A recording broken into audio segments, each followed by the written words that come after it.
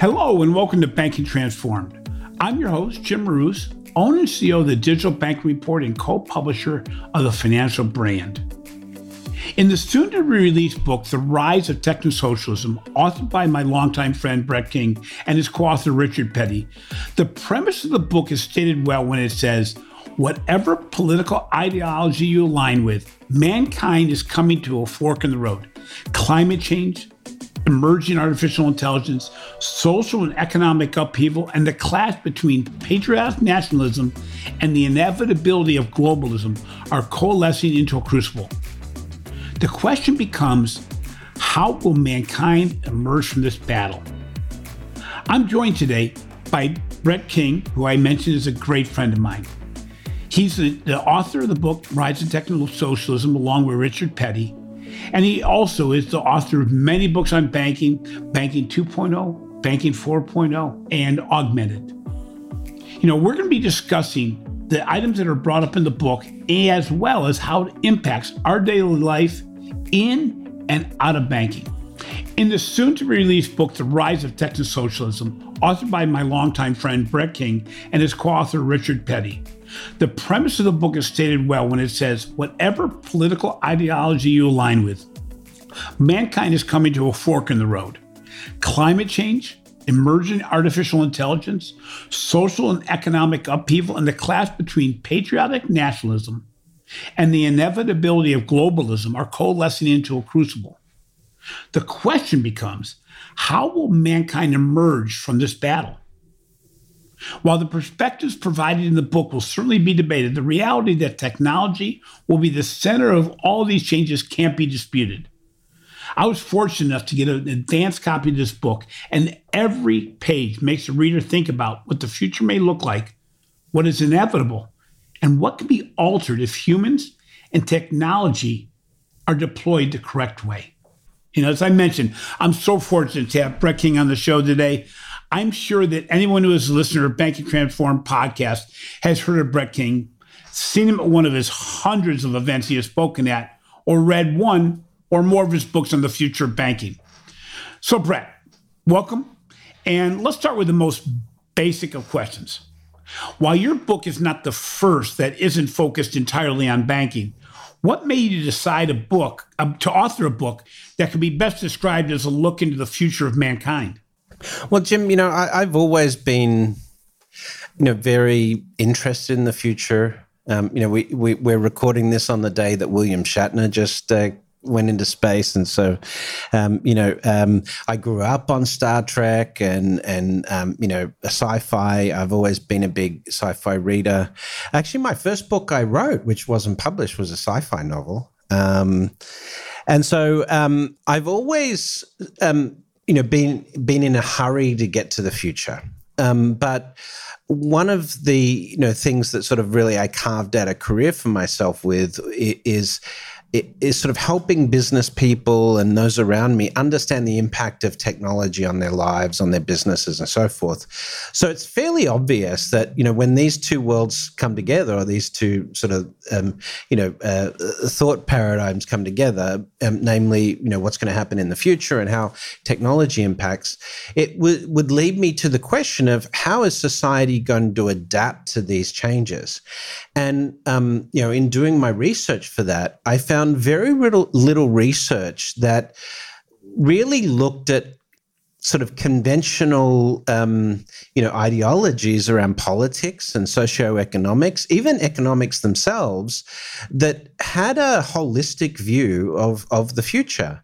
We see movies and series all the time depicting some of this stuff, but a lot of the time it's just sort of an extension of the way we view the world today, when in reality, the sort of changes we've got coming just in the next 30 years will really challenge our most sacred ideologies in respect to, politics and economics, and that needed to be written about.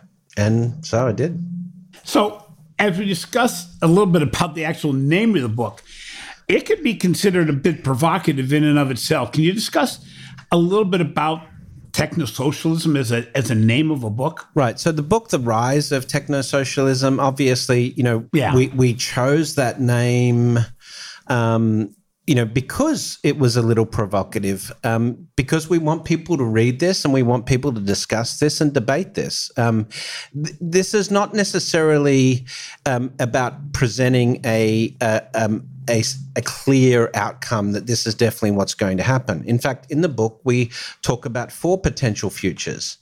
And there are different ways we probably could have framed the one of those quadrants, which is technosocialism. And I debated this with many of my friends. Should it be called techno-humanism or techno-collectivism or something? But we want people to read this and debate it. We want people to challenge our assumptions. We want people to think about these issues. And so, we chose that name, with that in mind. Having said that, it's not a political book.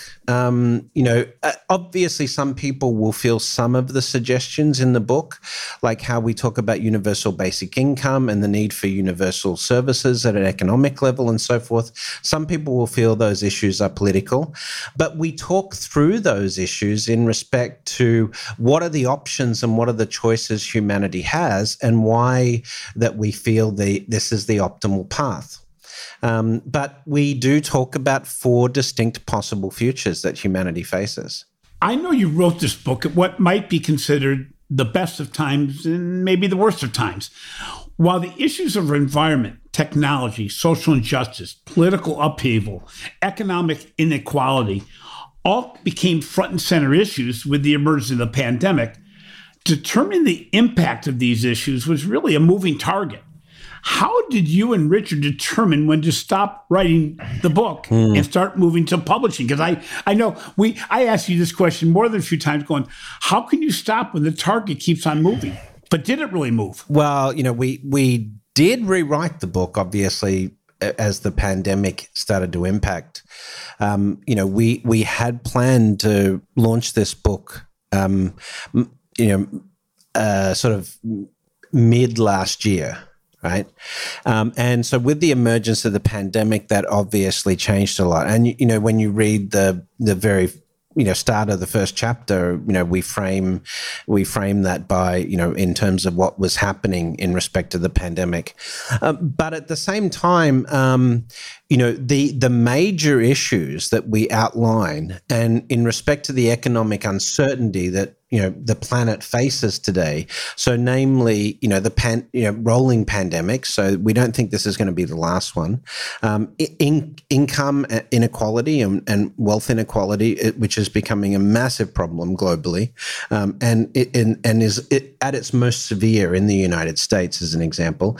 And then the impact of artificial intelligence, which is going to be in sort of a gradient over the next 10 to 15 years in particular, and then climate change on top. Those 4 issues really don't change in terms of the fundamental challenges they present to humanity. And so the pandemic, all that did is give us a lot more fuel for the conversation, because it gave us a glimpse into some of the clear shortcomings of capitalism as it stands today, and the problem of inequality. When we look at inequality before the pandemic, the richest 1% of Americans owned as much as the bottom 70%. Today, it's the bottom 90%. That's how much the wealth of the richest 1% in the States has increased during the pandemic.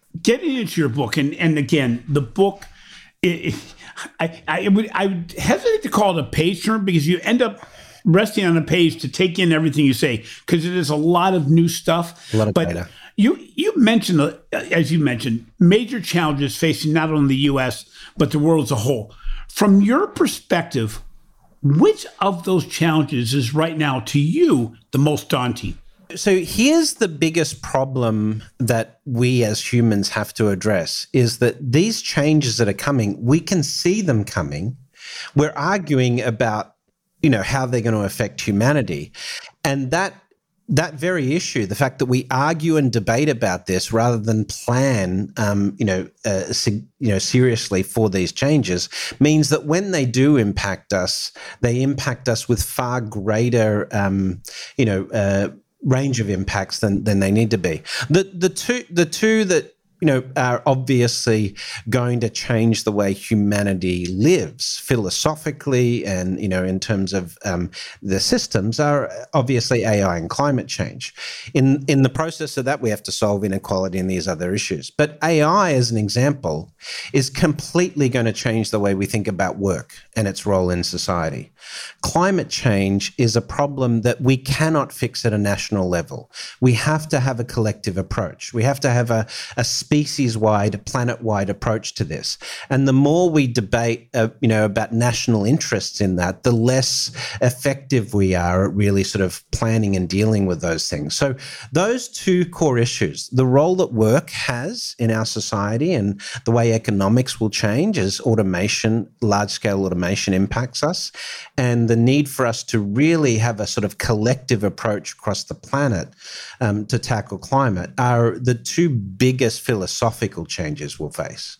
Of the most significant challenges, which do you believe are not, it may be more predetermined than others? Which ones do you think, if we really focused quickly, we could have the biggest impact on?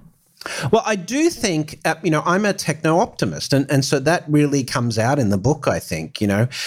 Richard, who's my co-author in this, is an economist, and, obviously he looks a lot more at the structural elements of the economy. So, for example, things like the Chinese central bank digital currency, the yuan, and how that will affect us. But, for me personally, I do think we have the technological capability to solve a lot of the problems associated with climate change. But we have to think very differently about investing in these things. I think, when we talk about these sorts of issues, for example, building, technology for carbon sequestration, extracting carbon out of the atmosphere, or building seawall defenses around New York, Miami, Shanghai, Calcutta, these cities that will be inundated with sea rise. The first statement you're going to hear from people is, well, who's going to pay for this?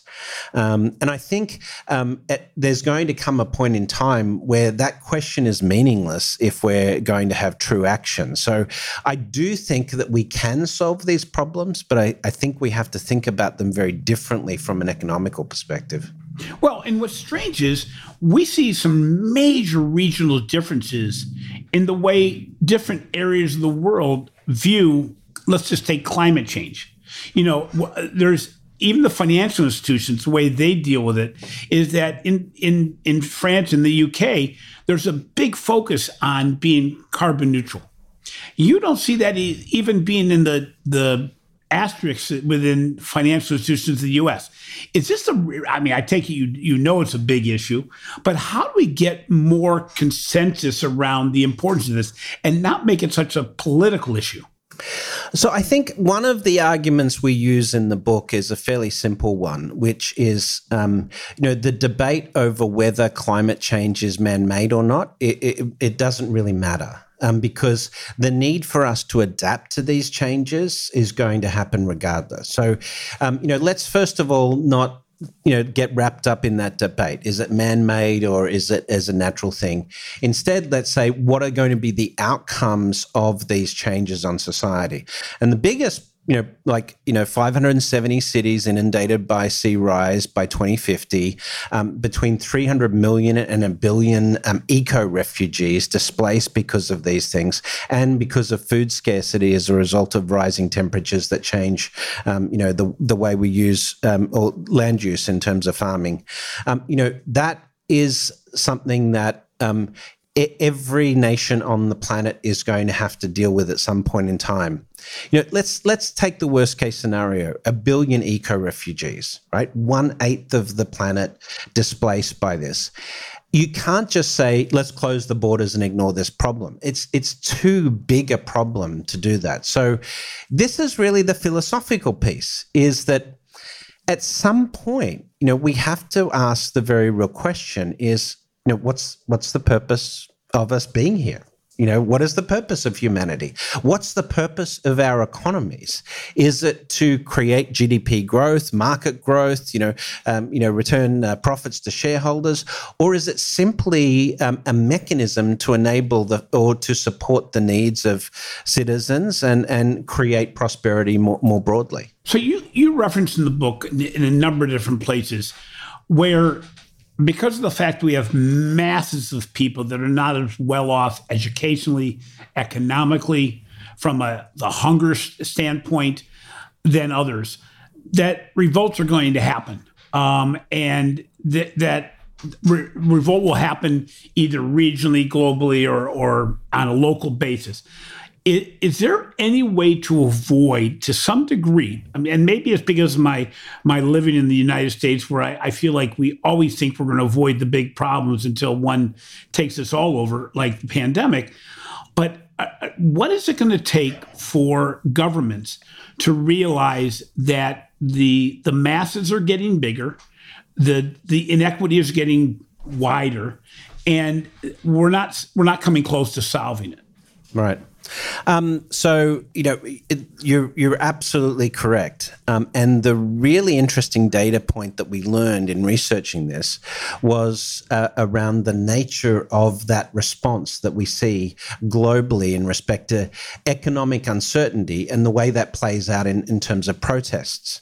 So in the first 20 years of the 21st century, we saw a 200% increase in the number of protests globally, where people are dissatisfied with their governments, but 1,000% increase in participation. That's from the average of between 1950 and 2000. Which blows my mind that we've had that sort of collective response. It's not limited to the United States or Western economies. This is a global effect. Why are people protesting? Because they're uncertain about their future. All of these things that are happening mean people are like, well, we don't know there's uncertainty. What's going to happen? And so ultimately, when you have then AI and climate placed over that economic uncertainty, you're going to have either people will get to the point of revolting because the system isn't working for them, or we have to have some way of reducing that economic uncertainty and those concerns.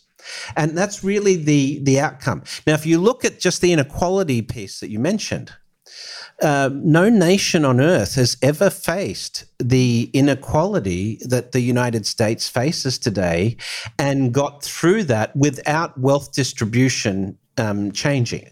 And so that either happens through legislation or it happens through revolution. And so I know which one I would rather. I don't really want to see a revolution in the United States. Right. But that requires very different policy thinking. Before we take a break, I have one more question, and that is, as with all of your books, the amount of data and research shared to support your themes is massive. I mean, there's not a single page that doesn't have a major reference to statistics, data that's out there. Is there a section of the book that may have not been in your initial drafts or thinking that emerged because of the interrelationships with maybe the other themes, or did the book come together as you imagined it would 18 months ago? No, there was always data that I found that surprised me and took me in a different direction. But not, in minutia. Like, for example, right. The UBI thing, universal basic income. This has been debated a lot recently, particularly with the pandemic and the stimulus, checks and so forth. But this is one of those things where there were really some surprising outcomes for me, which is, when you look at the research, particularly coming out of like the Nordic regions and places like that, where they ran these UBI trials, that actually increased people's participation in the economy. Right. And so that's one data point that would surprise most people, I think, that where they would think that if you pay someone a monthly stipend, then they're just not going to have to work. They won't work. Well, when you have people that don't face the pressure of having to put food on the table, and they have that comfort, then it enables them potentially to pursue things that they wanted to as an entrepreneurial basis or community service, things like that. That was one thing that I thought was, a very interesting factoid. The other one was, and we talk about this, globally, the cost of healthcare is a massive problem. In the United States since the 1980s, it's gone to, we're talking about potentially, 14, 15% of the GDP focused on these costs. It's extraordinary costs. But there is so much inefficiency in the healthcare system. And I'm not talking just in the United States. I'm talking globally. Almost 1 in 2 diagnoses is wrong. You look at the administrative costs in the United States, 40% of healthcare costs is administrative costs. And so there are so many areas where we could reduce government, we could reduce the administration of these systems, and then that allows us to provide actually better care than what we can do today at a dramatically lower cost. And so that's pretty profound. Well, and the sharing of data, it's interesting because healthcare is very much like banking in my mind, that the efficiencies and the effectiveness of the industry can be enhanced tremendously by the sharing of and the depth of data that's shared. We have some friends at an organization that we're both familiar with that had 2 cases of cancer. And when their team was put on the mission of finding where in the world is this cancer or this ailment being treated and what are the best uses of some resources to deploy and say, where can this be done? They found solutions that have been extraordinarily effective. Yeah. However, this should be accessible to everybody, not just those that have a data team. And it's we keep all the data. Again, it's very much like banking in that healthcare system holds all the data. They have a ton of data.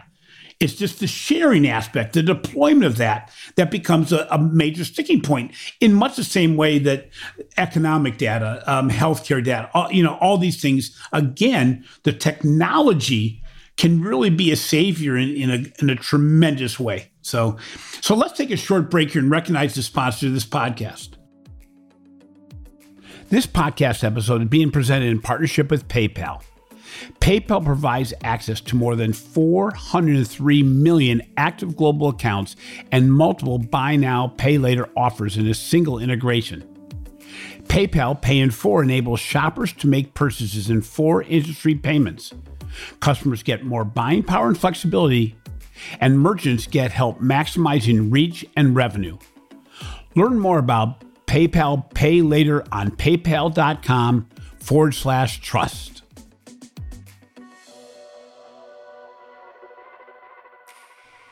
Is your organization trying to embrace digital banking transformation in 2021? Are you trying to elevate the customer experience? Figure out what technology you want to implement to improve the customer journey. Look at data analytics to really better understand and personalize the customer experience. And you're trying to make it so that more of your employees can buy into and be part of your digital banking transformation. If this sounds like you, I ask you to reimagine banking with our newest podcast sponsor, Microsoft. They give you the opportunity to unlock new opportunities at speed throughout innovative business models, deliver differentiated customer experiences across channels, products, and services, and redefine new ways of banking. Microsoft and its partner ecosystem help banks to achieve differentiation through sustainable growth, streamlining core systems, reducing cost and risk, and delighting customers and employees. If you're in the midst of a journey, trying to figure out what to do next, maybe trying to find out what other organizations are doing to lift up their experience level, I really encourage you to look at Microsoft. For more information, visit Microsoft.com/financial services. Welcome back. I'm joined today by Brett King, author of the new book, The Rise of Technosocialism. We've been discussing the book and Brett's perspective on the challenges and opportunities facing the world in the near and long term and the impact of technology on that future. So, Brett, as the book title of your book suggests, each of the trends in the future will be impacted tremendously by new technologies, innovations, and the deployment of data insights. The last time we traveled together, which was a long time ago, was in Shenzhen, China in January of 2020. I know. We saw some amazing deployments of data, analytics, and technology everywhere we went. You discuss this in your book, but how far ahead is China compared to the rest of the world in not just the development of technology and data, but the use of these? Well, certainly when we look at artificial intelligence, we've seen recent announcements from U.S. Department of Defense where they feel that China has surpassed the U.S. on AI. Shenzhen is just a phenomenal example of a smart city and dramatically reduced resource allocation costs for emergency services, traffic management, all of those things that we saw as a result of the use of AI. And so there are some really good examples for us to look at in specific areas. One area that we are going to have to look at significantly in Western developed economies is energy use and energy systems. And so, we've got some colliding issues there. We need grid level battery storage to be able to store energy. Those batteries could create massive lithium shortages, for example, globally. So there are a lot of roll-on effects. But China, generally speaking, the really significant advantage their economy has is that they have fully embraced the future of technology and the role that artificial intelligence will play and what it can do to help them from a societal perspective. And that gives them a huge economic advantage in the medium term. They're obviously well advanced in financial services, despite the fact that they've put some tighter regulations in place most recently in respect to reduction of fraud and financial crime, on payments and so forth. They're well ahead of most of the West in respect to this. But as you said, you go to Shenzhen and you really feel it at a city level. They are redesigning the way the city works based on these advances in technology.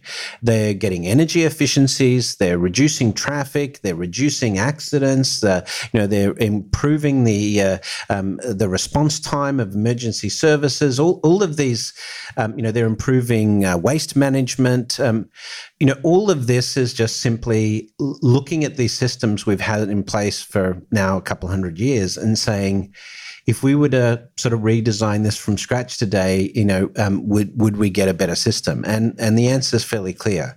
But infrastructure obviously takes a long time generally to improve and is very expensive. So again, China's spending $8 trillion a year on infrastructure and Belt and Road right now. We're arguing about a $3.5 trillion infrastructure bill in the US, which will span 5 years. So they think about this problem very differently. Well, it's interesting, too, and we talked about it when we were there, that you could feel the difference in culture around the acceptance of change and the focus on innovation. I mean, we visited a campus that had, thousands upon thousands of R&D workers in a city that was built to support one company. That commitment to not only change and innovation, but the acceptance culturally within the people of change and moving forward and not holding on to the legacy. And we can go back decades and say there's a lot of reasons for that, but that's a major difference too. And this podcast usually focuses on the banking ecosystem. Your book spends a great deal of time talking about the economic systems across the globe and the role of banking. Where can banking contribute to the betterment of society, and what is going on and where is it going to change the most with regard to existing banking systems and the way they're going to become more global in nature?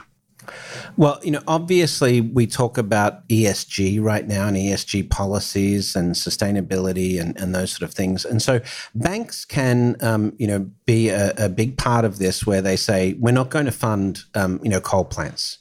We know today that between 8 to 10 million people a year annually die from air quality issues.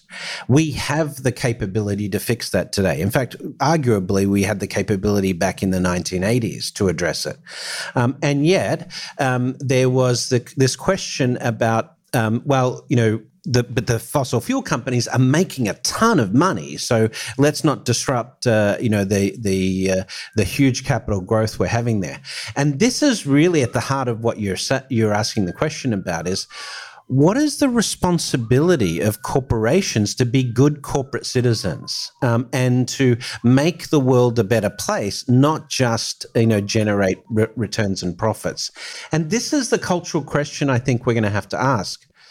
Millennials, Gen Zs, the alphas, I think they're going to think very differently about this. I think they're going to be saying to these corporations, unless you're a good corporate citizen, we're not going to support your brand. We're not going to buy your products. And I think that will shift naturally over time.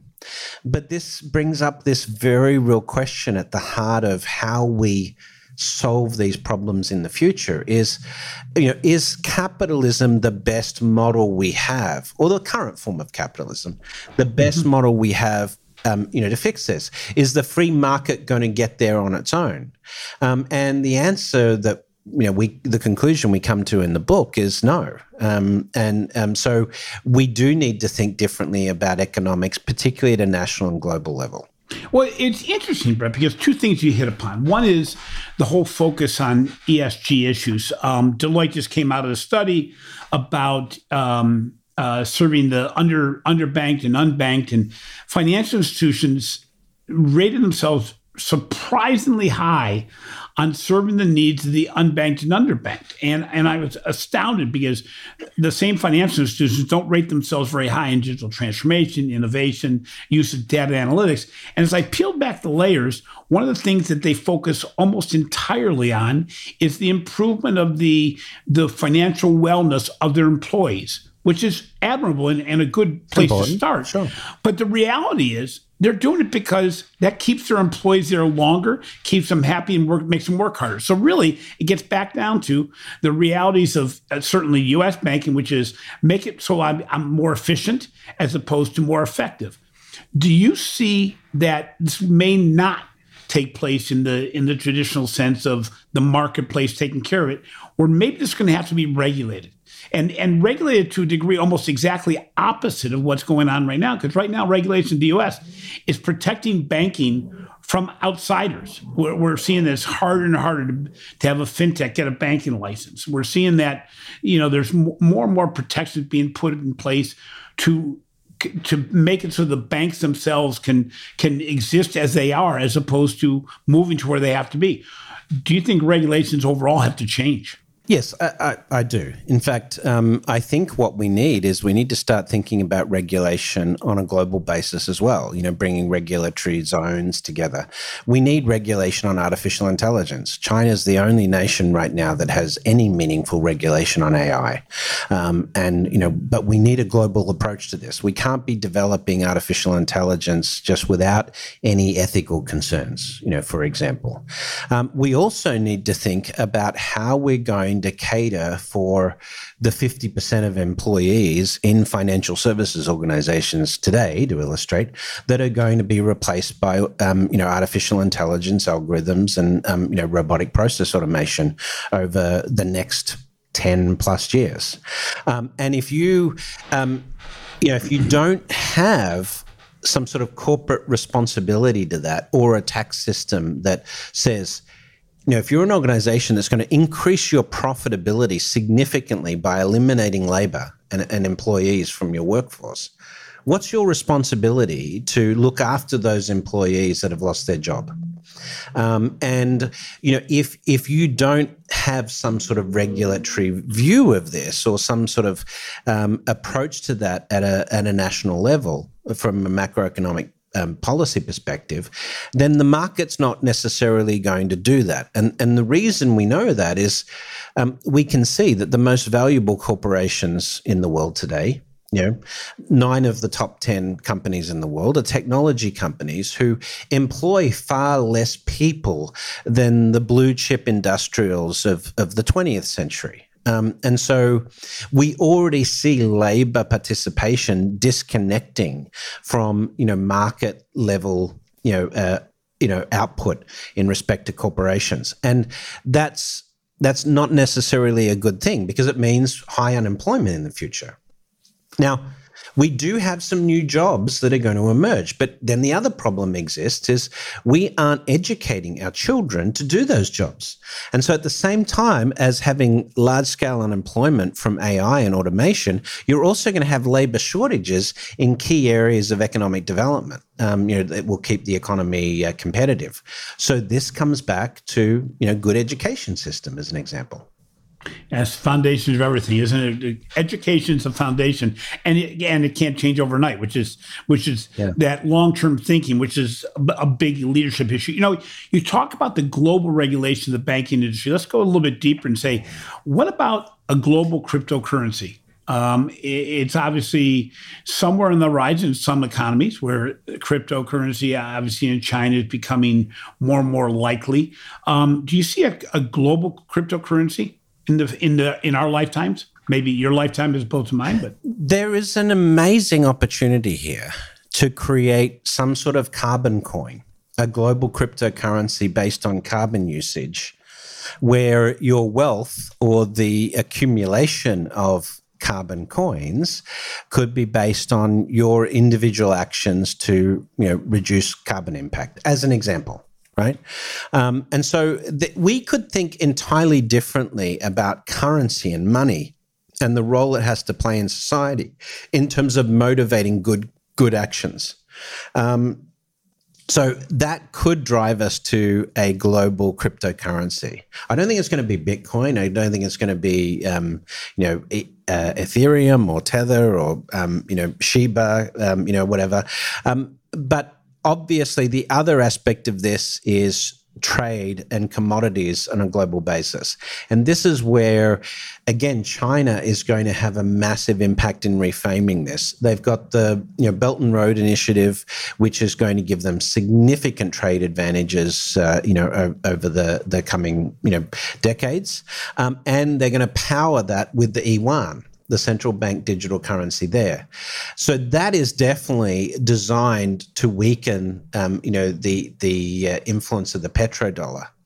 But, I would love to see us think about money and the role it has in our system very differently from we do today. It might be a bit idealistic, but I do think there are ways that we could incentivize people in very different manners apart from just accumulating wealth. And that philosophically, I think, is going to be a very important thing that we do. Whether it's corporations or individuals, what incentives can we give people to do the right things that collectively will help us all? Optimal humanity, we call it in the book. A major theme that continues to come up as we do these podcasts around banking is the challenge of change thinking or embracing change and legacy leadership. You talk about it quite a bit in your book, because a lot of what you talk about is change that need to be made, but the hindrance of people that are already in place in leadership positions or people that are not maybe as thoughtful in the area of visionary prowess to move us to the next best place. And in fact, in the U.S., we see that almost every one of the challenges you mentioned in your book, I wouldn't say are being ignored, but certainly aren't getting much play with regard to more wealth equity, more diversity, everything from the environment to the economic and the economic situation. I'm wondering, what kind of challenge is legacy leadership or old style leadership that's right now still very unwilling to change because they don't feel the pain right in their face? How do we change that? So there's two elements to this. One is leadership at a market level in terms of leaders embracing technology and adapting their business and so forth. And we've talked about the need for that culture internally, to having technology leadership at the top of the business, and bringing in new skills and new blood. But on an economy level, or politically, one of the things that's very clear is part of the dissatisfaction we saw behind protests is the fact that it's getting harder and harder to have representative government that's truly representative of people's needs and their desires and their positions. We look at healthcare provision, for example, in the United States, and in most cases, particularly for pre-K children and for poorer people and so forth, there's massive support for universal healthcare at a national level, but it doesn't necessarily get through to policy. So at the heart of it, we had to sort of think about how do you produce more effective government, and from a resource allocation perspective and from a policy perspective. And what we determined is that, and this may take a few decades to get there, but that the concept of representative government, where representatives determine the laws and determine those policies, just doesn't work anymore. Because it's too easy to manipulate. And so what we looked at as an example is Aristotle's story of the stateship. And he argued for philosophers to rule, ancient societies, because these philosopher kings, think about the future and think about these different needs.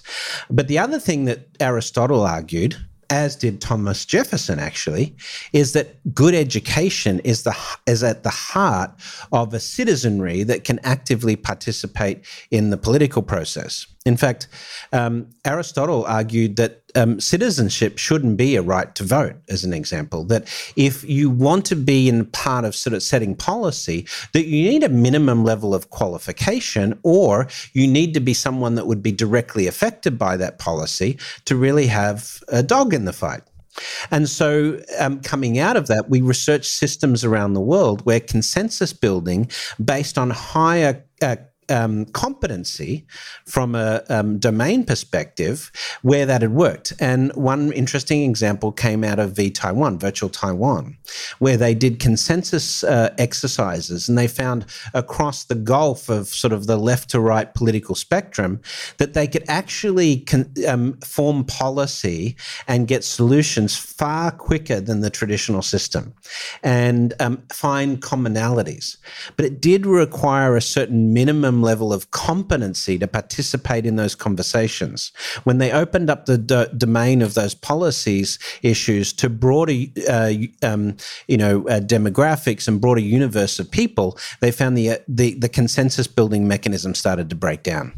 That would be interesting. That gets into the whole equality and education issues. So again, it's infrastructure as much as anything else. Why Thomas? This is most Americans probably don't know this. Thomas Jefferson said public education should always be free in the United States because it was a precursor to your ability to be a good citizen. And so, one of the founding fathers, that was his position. I think it makes a lot of sense.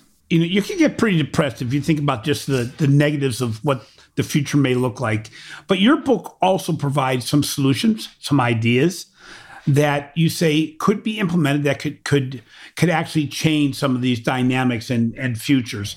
What are some of the solutions that you thought were probably the most likely to be implemented that could really make a big difference in what our future may look like? Well, one of the biggest issues is just more efficient resource allocation. Our current system is, in many areas we identified, fairly inefficient. For example, we have, government in most of the world that has a ton of bureaucracy and inefficiency built in. So we argued that small government is much more possible through the application of technology. And that means that overall, the economy then has more money to invest in the citizens, providing basic services. And so our view is that this technology is applied at a state and national level. And, if you get better at resource allocation, then you simply have more resources, capital resources to deploy. So, for example, in the area of healthcare, we found that we could reduce the cost of healthcare in the United States by 70% over the next 2 decades with the application of technology. If you can get healthcare costs down to that level, then it's immaterial about providing healthcare to the entire population for free, because it's now cheaper than the existing system, far cheaper actually. And the same exists for basic services like solving the problem of homelessness and access to housing, access to education. If you can make government massively more efficient in terms of resource allocation, then you can achieve these things. But the other issue is we have a lot of inefficiency in the capitalist system. We think about, I'm a big fan of Elon Musk, but Elon Musk and Jeff Bezos, these guys have enormous wealth tied up in their companies or whatever. That wealth is not deployed efficiently. We have to wait for Jeff or Elon to determine what they want to spend the money on. Apple as a corporation, $300 billion in cash. That's more than many small nations on earth today. That cash just accumulating in a bank account is not an efficient allocation of resources for making life better. And so I think, we've seen this argument before, actually, that, you should tax corporations at a higher level so they're incentivized to spend money and invest rather than just, earning huge profits. But again, this is a question of philosophy, which is why, my journey through this book, I make no qualms about saying I'm center left, in terms of social policy. I'm probably center right in terms of economic policy. But what came clear of this is that the most efficient form of humanity is where we can actually build an economy that allows us to compete for the future and the prosperity of humanity as a whole, rather than competing against each other at a national or, economic or corporation level. That competition may seem as a good way to stimulate innovation, but the times that we've come together as a human species collectively in large groups, we show far greater progress in innovation. So the Human Genome Project, the Great Wall of China, you could put that in there. The mobilization around the world wars, we had huge advances in technology. Our highway system. Absolutely, right? Yeah. And even the Apollo program and what we're seeing, Musk do today in terms of the space industry, these are all really interesting examples of when we come together with purpose as a human species, we make massive advances. When we get into the weeds of competing against each other because of this political, view is better than this one, or this economic model is better than this one, then it just increases these inefficiencies. Brett, it's great to have you on the show today. It's also great to talk about a book that I know you've lived with for a long time. And I go back to the very first days of you starting to write this book. I know it's the longest it's ever taken to get a book out that you've had your vision on. But I'm gonna tell every one of my listeners, the book is on pre-order. I'm gonna ask Brett how to get the book, but this is a must read. I'll be honest with you, I haven't completely finished it yet. However, it is a very important book because it doesn't hit upon subjects that any of us are highly aware of. Brett's done a lot of research for us, and it allows us to really make our decisions as to what we feel the future should become and what it's going to take to get there. But again, it's an amazing book. It is a fun book because it keys into your biggest traits, your best traits, Brett. And as a person, I've known you for a lot of years. And you're right. You grab on the future all the time, but you didn't just raise questions. You provide solutions. You provide ideas. You provide hope. At the same time as there are parts of it that I have to admit are pretty depressing. You goes, man, this is pretty far away, but. We didn't think we'd be able to get through this pandemic the way we have. As bad as it's been, It could have been a lot worse. We didn't lose the number of people that we could have lost, even though we lost way too many. Yeah. And I think the reality is, if we stay in a crisis mode towards a lot of the things that we have to deal with, ranging from the environment to equality to economic stability, we'll get there. So Brett, how do people order your book? Well, you can go to riseoftechnosocialism.com or technosocialism.com, and you'll find links to various bookstores around the world. But of course, for now, if you just go to amazon.com and type in Technosocialism and order it from the US site, that would be something that will help us in our goal, which is we're going to try and get this on the New York Times bestseller list. So, if you can order through amazon.com or barnesandnoble.com in the US, that will really help us. And also, Brett mentioned, go to riseoftechnosocialism.com. The video snippets, the highlights, the vision of the book, it will get you to buy the book if nothing else, because it's really intriguing and inspirational. So, Brett, again, thank you very much for being on the show. It's so nice to have your support, Jim. I'm very grateful and touched by that. And just like anyone, I just want to make a dent in the world. I just want to do something good for the future. So thank you again. I really appreciate it. Thanks for listening to Banking Transformed, rated a top 5 banking podcast. I generally appreciate the support you provide over the past 2 years.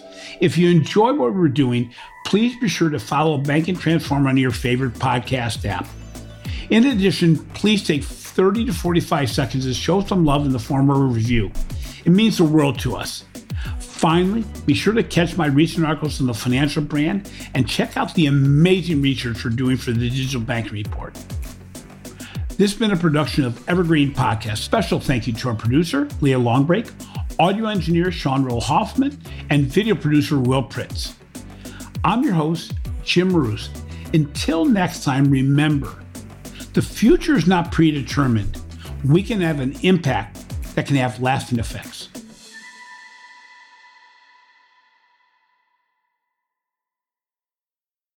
You've got questions, we've got answers. Business leadership, ownership, and sales can be challenging. Tune into the Accelerate Your Business Growth podcast to learn from the world's experts. Join me, your host, Diane Helbig, as I chat with people who have expertise in various areas of business. You'll enjoy the lively conversations that are focused on providing you with the ideas, tips, and suggestions you need to realize greater success. Get what you need for your business when you need it from the people who have the answers. Accelerate Your Business Growth is part of the Evergreen Podcast Network and is available on Apple, Spotify, or wherever you listen to your favorite podcast.